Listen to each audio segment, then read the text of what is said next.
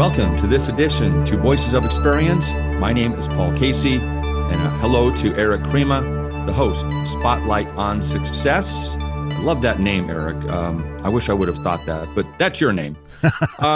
Anyhow, I just want to know who you're talking to today. Yeah, so today we're going to talk with Jared Drozdowski. He is the development director at Birthday Dreams, and right off of their website, here's the synopsis. Birthday Dreams is dedicated to bringing hope, joy, and a sense of self-worth to homeless children with the gift of a birthday party. So we're going to talk all about that. It's a really feel-good charity, and I think you're going to enjoy the interview. I bet I will. I love these type of operations and nonprofits that do that sort of thing. And last December, I think you remember I talked to someone from Spokane who did kind of the same thing for Christmas. So I'll be anxious to hear your interview. How about you, Paul? Well, I have two guests today. One is Tom Wilson, and the second is Dr. Lucy Spellman. First up will be Tom, and he is like in his mid-60s, and he was thinking about retirement. And he realized he didn't really have a plan. He reflected that he may have a life ahead of him that may be 20 to 30 years. And so I think a lot of people in life, they're programmed pretty much up to a certain point. You know, they are working for a job. They come home every day. They're raising a family. So they're pretty well programmed in. But when you hit the retirement bell, it's kind of like, you're on your own a lot. And that can sound really good. But I think if you don't have a plan, it can also be really lonely. And so he reflects on that. And he wrote a book called Next Stage in Life. Is your retirement something that you want to do and create your own life? You know, a lot of people have the luxury of working, but 50% of people over 65 are working out of necessity or they just want to stay busy. So it's a really important question, I think, to ask.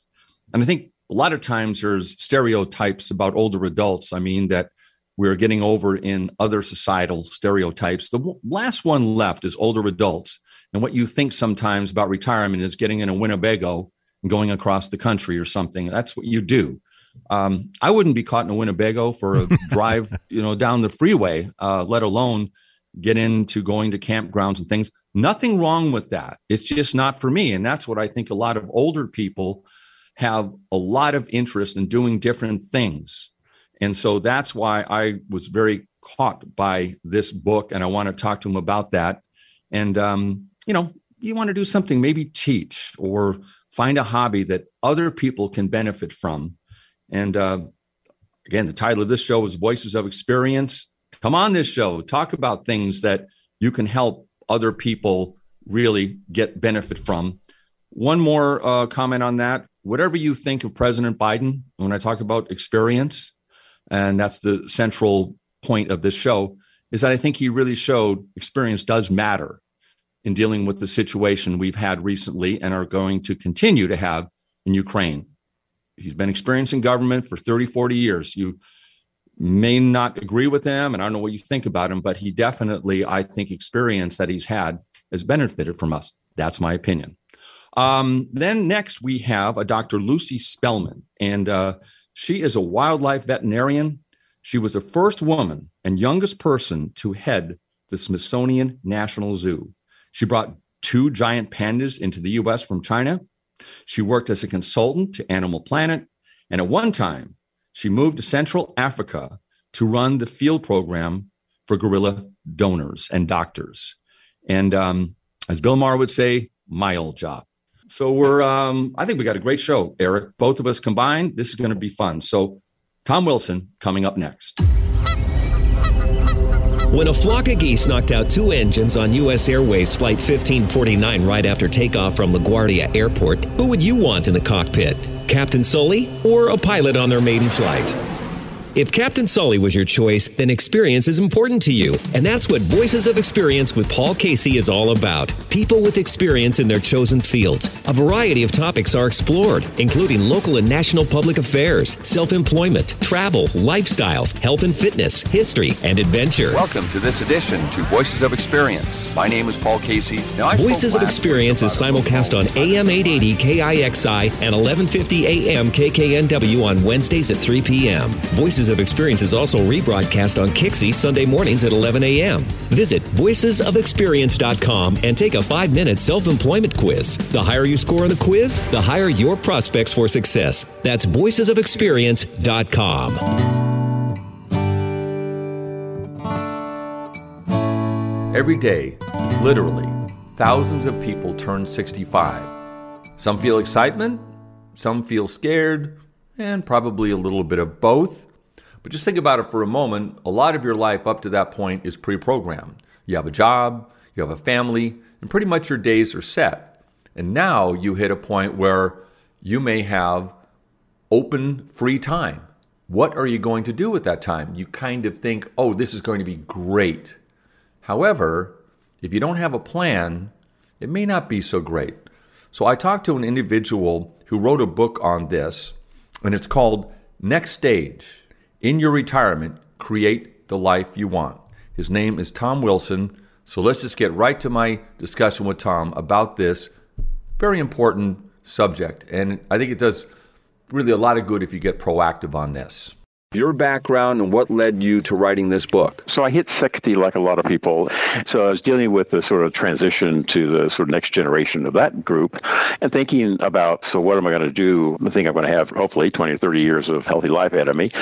And was like kind of ready for doing something different. And so I started reading a bunch of books, and they were all kind of very focused on one thing, like financial planning or some things on health and things about power of purpose. But no one really ever kind of put that stuff together in a way that made some sense to me. I learned that there are 10,000 people a day turning 65, so I didn't feel alone. I just that there's like this phenomenon that's happening, and I decided, I think there's a book here, and it's got to be about something that's more a sort of a one place that integrates a lot of these concepts that people talk about in these various books in terms of like, who are you and what you're going to be. And so as I walked my dog through the woods of Concord, thought a lot about what to do with that. And this emerged was like, and I interviewed people and read these books and stuff. And I said, there are really 5 questions that seem to be common. So what are you going to do with your time? And are you going to have enough money? And who are you going to live with?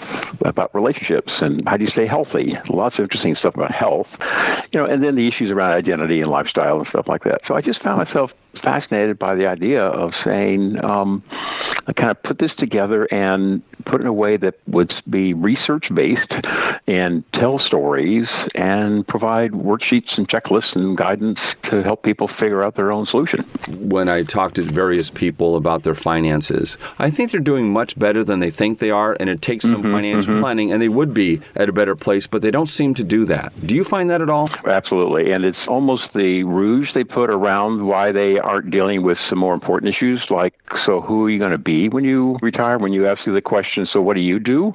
There's like a choke that occurs in people's throats. And so a lot of people say, I'm hesitant about that, and they will talk about money. It's like the reason that people say the reason they leave their companies is because of pay, and oftentimes that's obviously not the answer. But some people do need to worry about it. I mean, most people do need to worry about it. And so the question is, how can you do things that you really want to do in this life while you still can, and make money at it that you can live on? And so there's this living responsibly kind of question that's sort of implied in all this.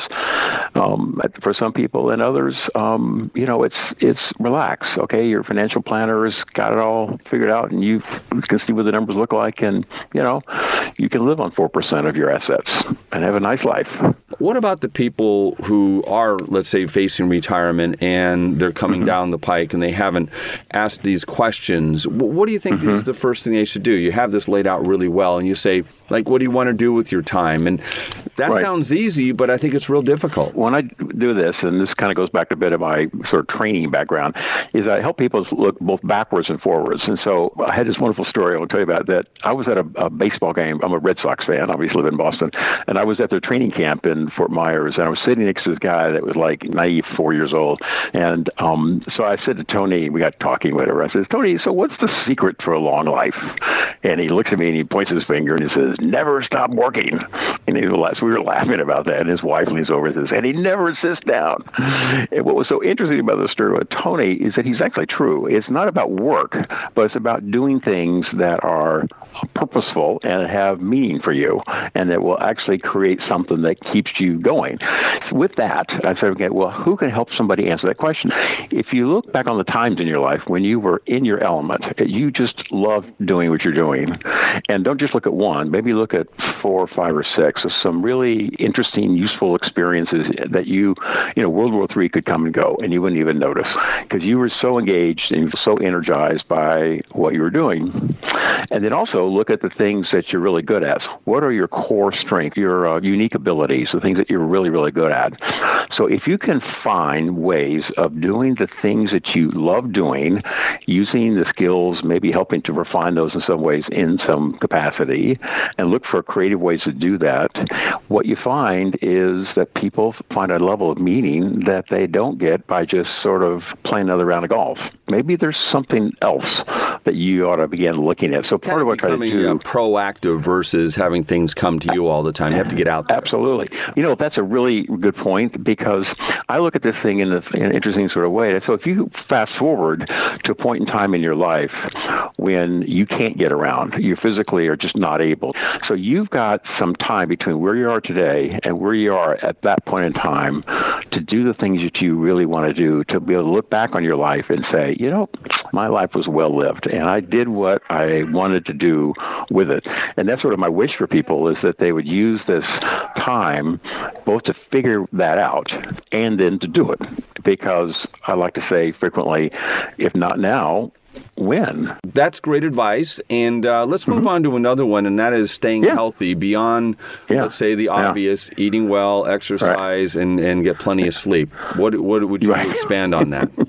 I was talking to a naturalist, natural food counselor the other day, and he was saying that what he advises his clients is, everybody knows is about fruits and vegetables, but, if you allow 20% of your diet to be stuff that's junk food or whatever, not healthy food, but you maintain fairly discipline around the 80%, you'll be healthy, because your body can tolerate some level of intolerance, And so there's certain things that we can do that it allows us to focus on the things that is, in fact, helpful. Like, they talk about the Mediterranean diet, the Blue Zone diet, and in exercising, but part of the thing about exercise is making it fun. So they can do like fast walking, or they can do riding bicycles, or wherever. They can sort of do something more almost every day that give you some level of get your heart going.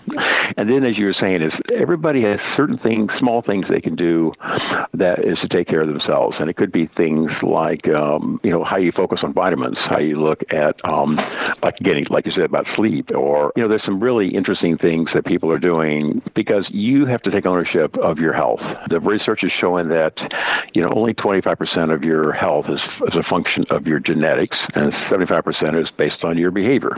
The person that's responsible for you is yourself. And so what can you do now? Even if you wait till your 70s to start exercising on a regular basis, it will have enormous benefits in terms of dementia, your stamina, and doing whatever.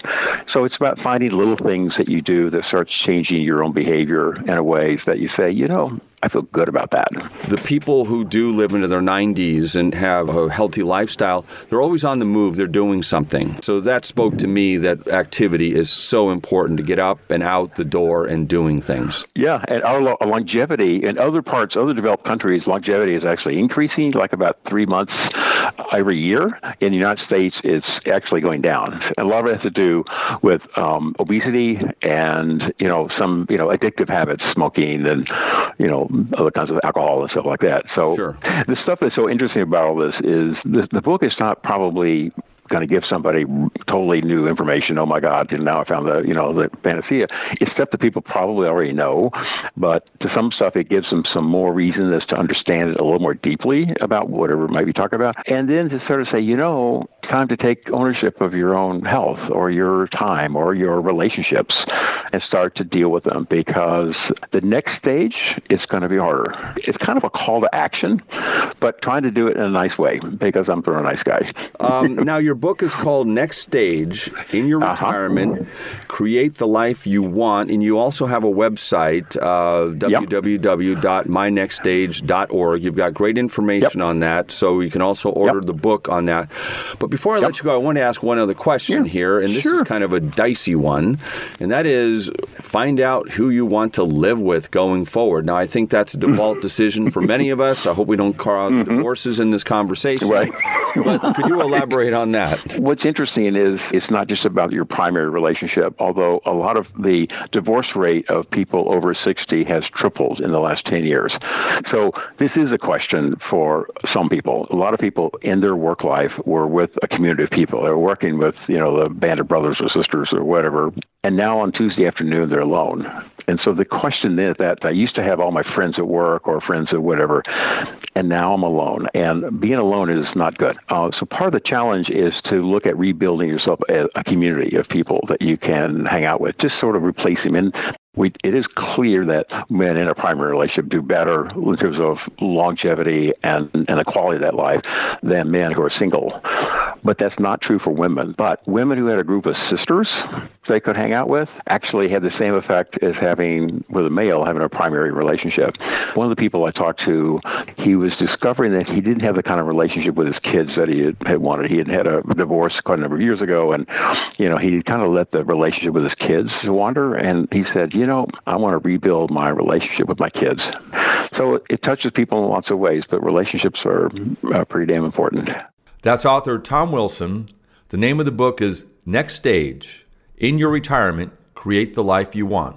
If you'd like to get a copy of this book, you can just Google Tom Wilson, Next Stage, and that'll provide you a pathway to how you get the book. On today's Spotlight on Success, I'm speaking with Jared Drozdowski. He's Development Director at Birthday Dreams. Birthday Dreams is dedicated to bringing hope, joy, and a sense of self-worth to homeless children with the gift of a birthday party. What a great and unique idea. Well, let's welcome Jared to the studios here. Jared, how are you? I'm doing well today, Eric. I appreciate you having me on the show today. I appreciate it. I appreciate getting to know you. It's been about 6 months now that we've kind of done a few things. We've done some interviews, and I know you've got some exciting things happening on a couple of our sister stations, which I think will be wonderful. But I wanted to introduce to this audience on Spotlight on Success a little bit about yourself and then Birthday Dreams and what it's doing for local children. So let's just start at the beginning. How about your background? Well, I've been in nonprofit development, fundraising, event planning for about 20 years now. Started out my career living in Arizona, the land of my birth, in Phoenix, Arizona, at the Phoenix Art Museum. Worked there for about 6 years. I was the senior level corporate relations officer, so working with company sponsors for the museum. Did that for a number of years. Moved on to Denver, Colorado, where I worked in Boulder at Naropa University as its major gifts officer. Buddhist-inspired university. I was raising funds for them and doing the events for Naropa for a number of years. And after that, moved out to Washington State, where I lived in North Central Washington in Leavenworth. Pursued my master's degree in archaeology. I've got a passion for ancient cultures, particularly Mesoamerican cultures. And concurrently, while pursuing my degree, I worked at the Wenatchee Valley Museum and Cultural Center as its development director, and then eventually in Leavenworth as the events guy for Leavenworth, both working for the Chamber of Commerce and as the operations manager for the Fest Hall Civic Center. So for a few years, every single major event that took place in Christmastown, USA, went across my desk. So a lot of experiences there, fun stories, but the arc of my career brought me out to the Puget Sound area, where for a number of years I was the campaigns and development director for Compass Health, a nonprofit behavioral health organization in Everett. And then once I heard about the position opened at Birthday Dreams, never heard of Birthday Dreams before finding out about their open position as development director, applied and was very happy to have accepted the position here at Birthday Dreams about a year and 2 months ago. It's a great organization, and I'm really looking forward to chatting with you a bit more about this. Well, it sounds to me that it's like everything sort of led up to this for you. It's interesting, your life's path up to this point, and working on both the spiritual side a little bit, and then the archaeological side, and having that acumen, and then working in events with over there in Leavenworth and other places. So you seem kind of uniquely qualified to maybe take a charity like Birthday Dreams and bring it into the forefront. It's a good way of putting it. And a part of my professional goals has always been community oriented and, education, trying to learn more about what's going on in the world, both through a historical lens and through a contemporary lens. And being here at Birthday Dreams has really allowed me the opportunity to see what's going on in our community in terms of the homeless issue, which is, it's expanding, unfortunately, and ways in which we as individuals and organizations can address such big problems right down to that individual level. So community, learning, all kind of coming together here at Birthday Dreams. Well, you had mentioned even for yourself, Birthday Dreams was a name that you hadn't heard of. And more people are going to hear about it because of your efforts and the efforts of the founders and people internal to the team over the next year. And obviously the goal is to put it top of mind for a lot of people, particularly those who care about children. So let's talk about Birthday Dreams and what it does and how it benefits those homeless children in our own community. Well, Birthday Dreams is founded on a simple principle, and that is, we're dedicated to bringing hope, joy, and a sense of self-worth to homeless children with the gift of a birthday party. And we do envision a community where every child is celebrated on their birthday. And this all started back in 2009. Two local Renton area moms, Chris Spahn and Shannon Avery, wanted to do more to serve the least fortunate in our community. They saw the growing homeless issue here in Renton and decided to take action. And they founded Birthday Dreams as a 501c3 nonprofit on the principle that children who are experiencing homelessness need a reason to keep going every day. And Birthday Dreams can be one of those reasons. We provide smiles to those kids on their special day when often their birthdays might have been overlooked due to the financial hardships that their families are currently experiencing. And from a garage in 2009 to where we're at today with over 80 shelter partners in King, Snohomish, and Pierce counties, we provide that complete birthday party experience to the children who would not otherwise have one. And these parties include everything from gifts, cake, tableware, goodie bags, balloons, juice, games, and of course the birthday presents themselves, all tailored specifically to that individual child's needs. So we've done a lot in the past 13 years, and we're poised to do even more for our community partners and the children and families we serve.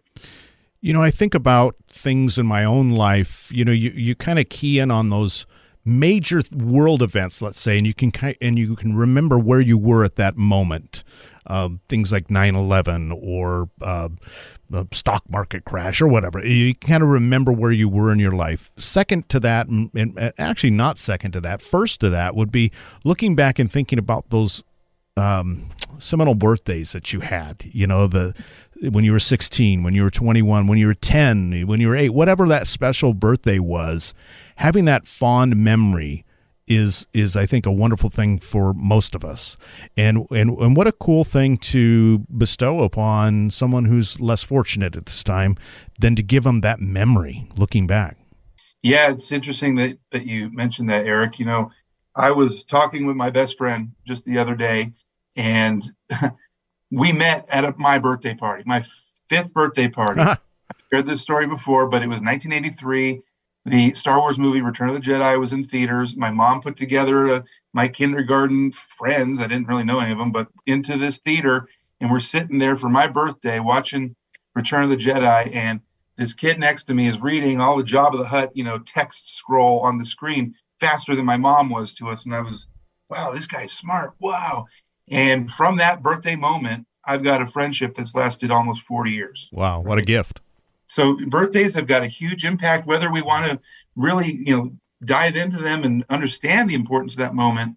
It's there and it's present for all of us. And the kids that we're serving, we're hoping to give them just that little slice of that happy memory too.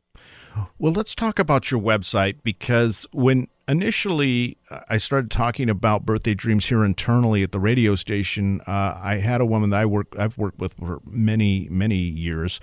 She went on the website and started looking through some of it and actually got emotional, thinking about, first of all, I didn't know this existed. What a great idea. And I want to help, so maybe walk people through the experience of that website. Yeah, well, the website really is the one-stop shop for everything that we do. It provides a good glimpse into the clients and families that we serve. We've got some quotes, some photos, and clips of, the parties that we have presented. And a big part here that I want to mention is we don't want to take credit for these parties. When we deliver a birthday party or the birthday in a box package to the shelters or the parents, we want to step back and let those parents be seen as heroes in the eyes of their children. It's a really important psychological element to the services that we provide. But yeah, the website is where you go to see how you can help, what type of volunteer opportunities we have available. You can see some write-ups on parent follow-up questionnaires that we receive from the kids and families that receive our services, and the glowing 98% approval rate that we have with the clients and families we serve. So really, I do encourage everybody to go visit the website. There's something at Birthday Dreams if you're interested in supporting us, not only financially, but through on-the-ground volunteerism. We got cake bakers, we got gift wrappers, we need delivery drivers. There's a whole host of ways to help. And we're looking, and thank you to you, Eric, and the radio program here today for getting the word out, because we want to get more people involved. Absolutely. Let's start with the website. How about the address? That's birthdaydreams.org. Real simple. birthdaydreams.org.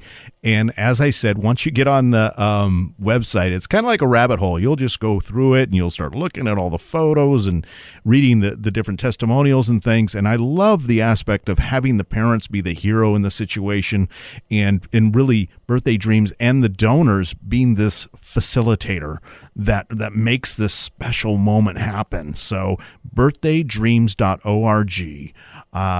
I recommend you look at that and learn how you can help. It's totally scalable, right? It can be a small thing or it can be a large thing. It could be a monthly contribution that you just do, because you know what? Birthdays happen every month. So what a wonderful thing. Well, congratulations so far, Jared, at your tenure there at Birthday Dreams. It sounds like you are really helping them build on the success that they already have. You had mentioned it started in a garage. I think of a garage band, but this is a garage helping hand, right? So right. What a cool thing that Chris and Shannon did, and and I'm glad that they have someone of your caliber behind them helping as well. Thank you so much, Eric. And I do want to have one last little plug here for what we do at Birthday Dreams. We've got 2 events on our annual cycle. One coming up is our Miles for Smiles 5K. We've got one in the fall. That's our Gala of Dreams. The Miles for Smiles 5K fundraiser starts on Friday, May 27th, runs for 2 weeks to June 10th. Our registration page to be a participant in the 5K is open and live now. We are looking for people, whatever you like to do. You run, hike, bike, sit back and just donate. Get your colleagues, your friends, your families together, support your cause for our cause, and raise some money and awareness in the process.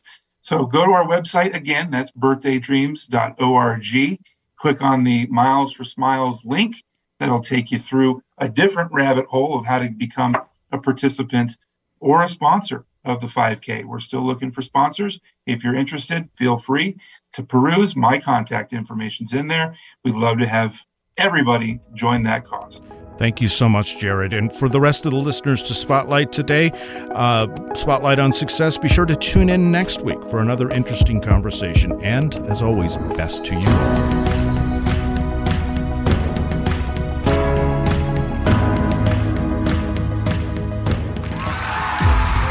There are 2 outs in the bottom of the ninth. Bases loaded. The Seattle Mariners trail the LA Dodgers by 3 runs in Game 7 of the World Series. Who would you rather see step up to the plate? Mitch Haniger or a promising but yet untested player just called up from the minors? If Mitch Haniger is your choice, that means experience is important to you. That's what Voices of Experience with Paul Casey is all about. People with experience in their chosen fields. Topics explored including public affairs, self-employment, travel, health and fitness, history, and adventure. Welcome to this edition to Voices of Experience. My name is Paul Casey. Voices of Experience is simulcast on AM 880 KIXI and 1150 AM KKNW on Wednesdays at 3 p.m. Voices of Experience is also rebroadcast on Kixie Sunday mornings at 11 a.m. Visit voicesofexperience.com and take a 5-minute self-employment quiz. The higher you score on the quiz, the higher your prospects for success. That's voicesofexperience.com.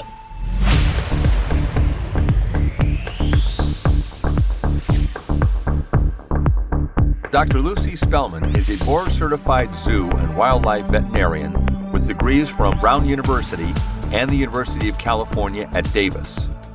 During her tenure as the first woman and youngest person to head the Smithsonian National Zoo, she brought 2 giant pandas into the U.S. from China. She worked as a consultant for Animal Planet before moving to Central Africa to run the field program for the gorilla doctors. There's so much more to her background. You'll find out more about that as we go through the interview. Let's just get right to it. My interview with Dr. Lucy Spellman. You obviously had a love for animals, but when did that turn into your life's vocation? What point were you at when you said, this is what I want to do? That's a good question. I mean, I always wanted to work with animals, and then I wanted to take care of them. I think that started...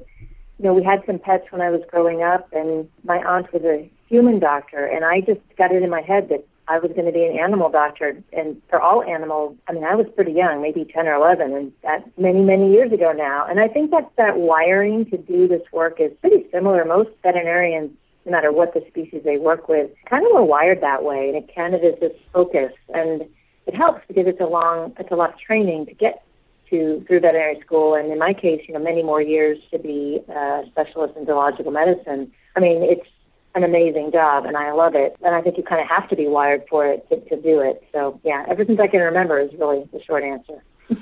Yeah, what's interesting is I just spent the last weekend with a former veterinarian and graduated from Washington State University. He's 89 years old, and he's very much involved in what's called the Doney Pet Clinic out here. He started, along with this gentleman by the name of Doney, it's a veterinarian service that's free to low-income and homeless. As a matter of fact, my wife now is the president of that organization. But the reason I mentioned that is that when I was talking to Stan Coe, and that's his name, we were talking about back when he was going to vet school and what it is like now. But he recalls then in mind is that he would be taking care of farm animals more. And that was more of the mission back at that time when people went to vet school. And certainly now it's changed into a whole nother area where obviously pets and things like that are the main focus. Have you seen that development? Yes, that's a really great observation that's sort of how our society has changed, right? So from utilitarian farming, which is still a big part of veterinary medicine, to then companion animals, and animals are big parts of our lives. And then looking at human impacts on animals, and that's where endangered species work, conservation medicine, zoological medicine, and I think that's sort of the dominance of the human species, seeing that to maintain this diversity of life on Earth, there's a role for the veterinarian because it's really about health. I mean, sometimes I define conservation as preventive medicine for the planet, right? If we save habitats and species, we're really preventing problems that then have a ripple effect and will affect us. So, yeah, I think that understanding of veterinarians as being, I can't do my job without the people who let me know their animal's in trouble or are monitoring the animal in the wild. I've worked both in in zoos and in private practice and in the wild with mountain goats, for example, otters. And so that human-animal connection, I think, is the core, and understanding what animals need from humans and then going from there. And then that's something that's get really good at doing. And I think in public health now increasingly, with this whole last 2 years, the role of, infectious diseases and where they come from and human-animal connections, I think it's changing in a good way. I think we have a lot to contribute, but I also think it's complicated and it's not simple, and there's still a lot that we need to understand in order to manage those interactions in a healthy way. As you mentioned, the animal kingdom, whether it's pets or truly animals out in the jungle, we can learn so much about infectious diseases and things like that occur, and that is critical to our future as a human beings continuing to exist, I guess. I mean, how important is that? I think feeling connected to nature and appreciating it and celebrating it and then understanding it, I think it has to be both of those, right? Because the understanding can be the science part, but it can also be just the role that animals play in our lives, and being open to the fact that we are the dominant animal, and all animals need air, food, water, shelter, each other, room to move, and that if we want to have a diverse planet, as humans decide where the resources go, both for us, we other humans, and the rest of the animal world, that's the good part, is like we have caused problems for animals by taking away their habitats, for example, but we also can solve that. We just have to not only want to do that, but we have to structure those solutions so that they benefit the people in the community where the animal is, and that it is all connected. You authored a book, National Geographic's Animal Encyclopedia. Over 2,500 animals appear in this book. Pretty remarkable display. I mean, it's pretty amazing. And looking at it, what is your takeaway in putting something like this together on such a scale? I've never seen anything on such a scale before. But what do you take away when you look at what you've done as far as the type of animals, how they interact? Is something that jumped out at you when you were putting this all together? Yeah, so the National Geographic Kids Animal Encyclopedia, I think what I love most about it is it's just a beautiful book. And the photos, there's 1,000 photos in it, and they kind of structure the book and help you get through, go through from one animal group to the next. They help you see how animals communicate. There's some fun facts. But I think the photos are, that's the first thing you notice, and then you start going into the text. And I think, again, that the photos are the artistry of the book, and the book is designed in such a it's so appealing, the colors. And for me, as a scientist, I wrote the entries sort of in response to the photo layout once we decided which animals went in each section. And it is an encyclopedia, so it's like a collection of animals that goes through, birds, mammals, reptiles, etc. And I really enjoyed writing the text sort of in response to the photos, and because many of the animals are ones that I've touched or worked on as a patient or I've seen very close in the wild. And so I think there's a little bit of artistry and storytelling in the book that makes it special, as well as just the volume of information. And all of that information it's so you can't really even count all the people who contributed, because it's all the information we have about the animal world that's been published or shared, and we drew on all of what we could find to put the descriptions in and the facts. And I think it's meant to be fun and inspirational, but it's also very informative. And that's really what my work in the last couple of years has been all about, is just combining that idea of celebrating and studying as our motivation to then protecting. And so the book, I think, is basically doing that, but for little kids. And it's also a pretty great book to look at if you're the adult in the room, because there's a lot to read, and it's also very fun to see where kids go. They page through it, and all of a sudden they're on the salamander page, or they're looking at the butterflies, or they didn't realize that there were small cats, like the lynx, so they only knew about tigers. So it's got a lot to discover, and I think it's the first step in balancing those interactions, right, is really appreciating the otherness of the world and having empathy for other creatures as well as other people. And I think the book has a role to play there for sure. That's Dr. Lucy Spellman. And we just talked about her book, The National Geographic Animals Encyclopedia. And again, it is by Dr. Lucy Spellman. And it has all these photos and maps, about 2,500 animals from the world's tallest to the longest to the strangest. The book is designed for kids, but I think anybody from any age can enjoy this. That's National Geographic Animal Encyclopedia, and you can just go to the usual book outlets to order your own copy, or you can just Google Dr. Lucy Spellman, and that's Dr. Lucy Spellman, and Spellman is Spellman -books. So Dr. Lucy Spellman Books, and you'll come up on her page, and you'll find a copy of this book and others she's written. I will say once again, I'm not paid a promotional fee for doing these interviews, but I did receive a complimentary copy of the book in advance of this interview. There are 2 minutes to go in the big game. The Tampa Bay Buccaneers are down by a touchdown. With the game on the line, who would you rather see to come in to play quarterback? A rookie quarterback who'd never played in a big game? Or a 6-time winner of the big game? If a 6-time winner was your choice, then experience is important to you. And that's what Voices of Experience with Paul Casey is all about. People with experience in their chosen fields. A variety of topics are explored, including local and national public affairs, self-employment, travel, lifestyles, health and fitness, history, and adventure. Welcome to this edition to Voices of Experience. My name is Paul Casey. Now, Voices of Experience is simulcast on AM 880 KIXI and 1150 AM KKNW on Wednesdays at 3 p.m. Voices of Experience is also rebroadcast on Kixie Sunday mornings at 11 a.m. Visit voicesofexperience.com and take a 5-minute self-employment quiz. The higher you score on the quiz, the higher your prospects for success. That's voicesofexperience.com. Well, that's all the time we have for this edition to Voices of Experience. My name is Paul Casey, and along with Eric Crema, thank you for joining us today. Eric, I always ask you this question. I'm anxious to hear, who are you going to be speaking with next week?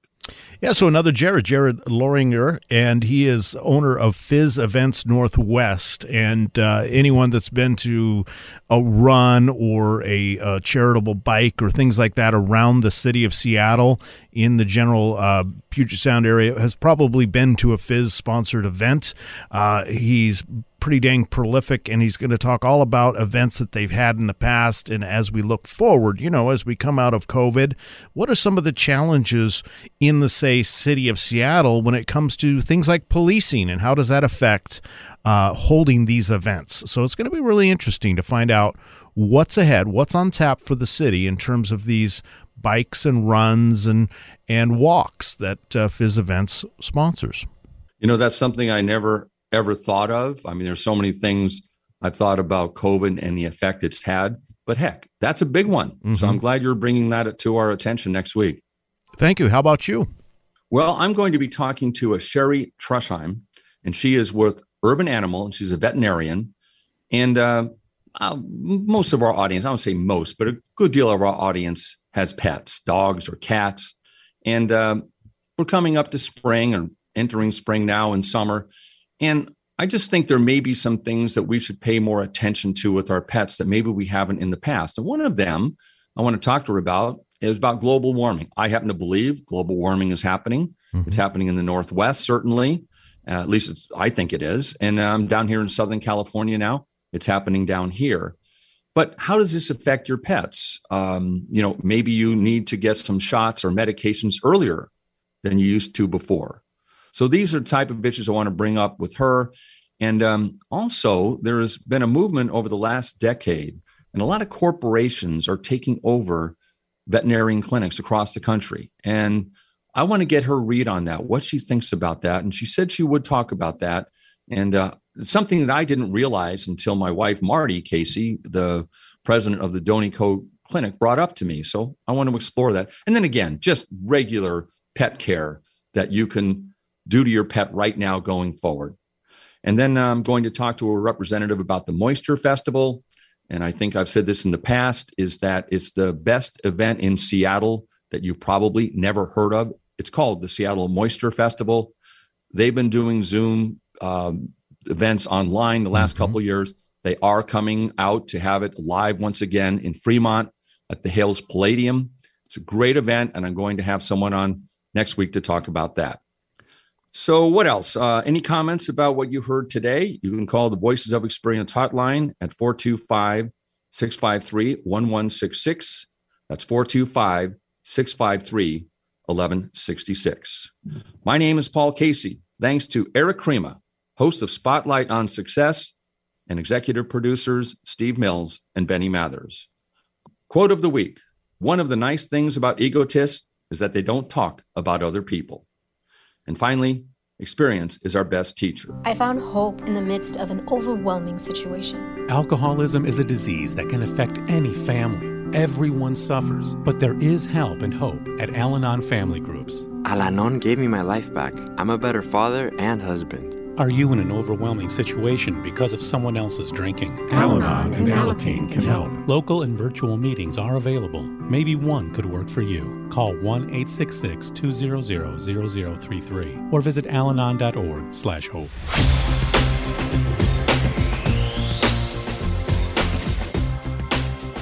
For the self-employed, the most important decision you will make is the people you surround yourself with in business. So I want to talk about that today. This is part of my self-employment quiz that is on my website, which is voicesofexperience.com. And on that site, I have, again, a quiz that the higher you score on that quiz, my belief is that your prospects will be higher if you decide to go into business for yourself.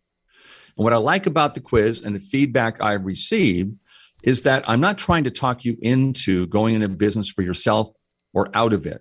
I'm just trying to put you in the driver's seat to make that determination for yourself and just use this self-employment quiz as a guide. So if you want to take the quiz and get the results back, input voicesofexperience.com/home. And again, you'll take the quiz and then you'll get the results back immediately. So one of the questions on the quiz is about ethics. And I just said that the most important decision you will make is the people you surround yourself with. And I really believe it. I've done a really good job of that overall, but I've stumbled a few times and I've paid a big price. And the questions you really need to ask when you're bringing someone into your business, are they honest and straightforward? If they make a promise, do they keep it? If they make a commitment, do they stick to it? Or are they always losing their homework sort of thing? Those are indicators right away. I don't know if it's totally ethically challenged, but it's something that could go back to that really beginning of ethics. So pay close attention to how your clients and associates deal with people on a personal level. I remember my mom telling me about going out and playing golf with someone. I thought it was because you did it to be rewarded for a good effort at the office. But in fact, the person who takes you out to golf is watching you to see, do you keep your score honestly? And you can really find out a lot about people when you play around a golf with them, their temperament. And again, do they fudge and things? These are indications. So that's my parents really taught me a lot of ethics and integrity. So I was very fortunate because of that to have grown up in a family with those options. If you're a person who has to think long and hard about the difference between right and wrong, then starting a business may not be for you. That's how important I think that is. Ethics is defined as the rules and standards governing conduct of the members of the profession. Integrity is defined as strict personal honesty and independence. The only part of life you have absolute control over is your word. If you say and you work for a large organization, you can sometimes hide from ethics because under the company umbrella, no one's really at fault. They're all kind of involved, but you can point fingers there. Mm-hmm. And you're not considered to be entirely at fault no matter what happens. But when you are self-employed and you're the business owner, you are 100% accountable for your actions. And sometimes when I've been dealing with clients or potential advertisers, things go wrong. And the CEO will say, well, that's not my fault. This person in my company did this, or this person I hired to do it made a mistake. And that's right there tells you a red flag is that you are responsible for that person. You're abdicating your responsibility. If something goes wrong, that is on you. Don't blame your employee. You have that mindset, it'll serve you well going forward. So that's kind of what I wanted to get out of this and about ethics. But again, please feel free to visit voicesofexperience.com/home and just take the self-employment quiz. Adoption of teens from foster care is a topic not enough people know about, and we're here to change that. I'm April Dinwiddie, host of the new podcast, Navigating Adoption, presented by Adopt US Kids. Each episode brings you compelling real-life adoption stories told by the families that live them with commentary from experts. Visit adoptuskids.org/podcast or subscribe to Navigating Adoption, presented by Adopt US Kids. Brought to you by the U.S. Department of Health and Human Services Administration for Children and Families and the Ad Council. What if the second deadliest cancer in men and women could be prevented? Would you try to avoid the pain? And what if you could protect yourself without leaving your home? Colorectal cancer is highly preventable. Screening is important, safe, and most people have options. Ask your doctor which screening test is right for you. Learn more from the Colorectal Cancer Alliance at getscreened.org.